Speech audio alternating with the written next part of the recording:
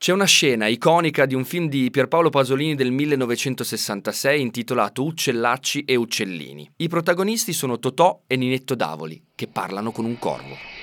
Tutto normale, dottor?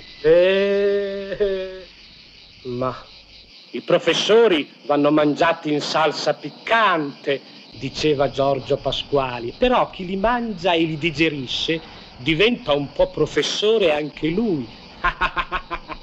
Ecco, in occasione della mostra di Triennale Milano Angelo Mangiarotti, quando le strutture prendono forma, abbiamo deciso di provare con la salsa piccante e mangiare un po' di Mangiarotti.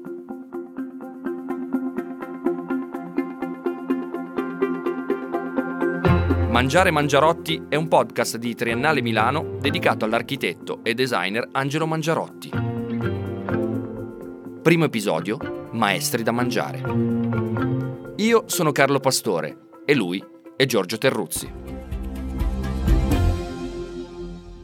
Il primo capitolo della vita professionale di Angelo Mangiarotti sembra dettato dalla casualità, eppure le sequenze di avvenimenti che hanno scandito gli esordi nell'età adulta contengono chiaramente i timbri che segneranno il suo intero percorso. Si iscrive al Cattaneo di Milano. È un istituto professionale con 2 indirizzi, ragioneria o geometra. La sua famiglia desiderava che imparasse a far di conto, dunque che diventasse ragioniere lui, sceglie di diventare geometra, con l'architettura come primo sogno, primo miraggio quasi inconscio.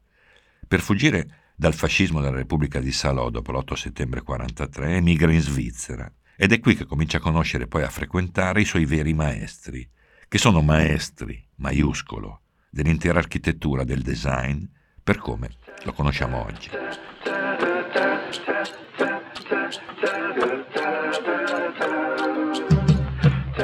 Del suo periodo di esilio in Svizzera, Mangiarotti ne passa parte a Vevey, nel Canton Vaud. È proprio lì che nella prima metà degli anni 20 Charles-Édouard Jeanneret-Gris, quello che poi tutti avremmo conosciuto come Le Corbusier, aveva costruito una casa su un solo piano per la mamma ed il fratello. Si chiama oggi Villa Lelac ed è monumento nazionale. Mangiarotti quei giorni li racconta così.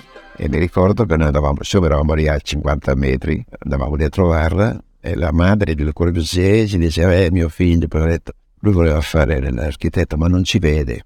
E allora ha fatto il pittore, signora, lasci stare.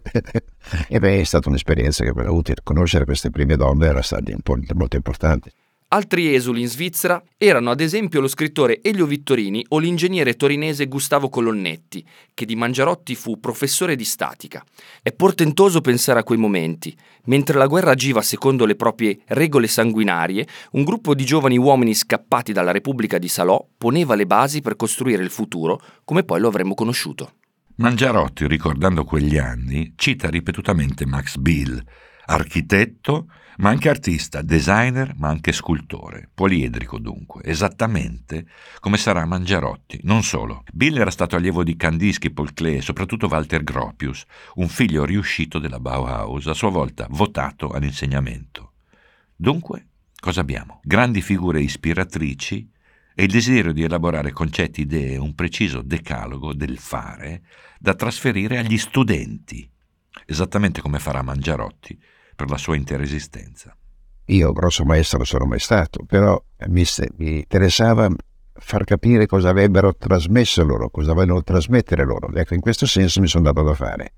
La mia funzione di trasmettitore dei maestri è stata abbastanza importante e credo che sia la cosa che mi sono più contento. Il clou della faccenda è proprio la trasmissione di una realtà che deve essere più generosa nell'essere, altrimenti diventa sempre, le firme vanno bene, ma insomma hanno il loro limite, ecco. Trasmettere, nel senso di trasferire conoscenza, è un verbo che detta, ispira e accompagna Mangiarotti per tutta la vita. È un verbo che presuppone il suo complementare, ricevere. Dapprima in un Politecnico di Milano con ancora pochi studenti, poi in Europa e poi negli Stati Uniti e ritorno. Mangiarotti sa che deve mangiare, se poi vorrà essere mangiato.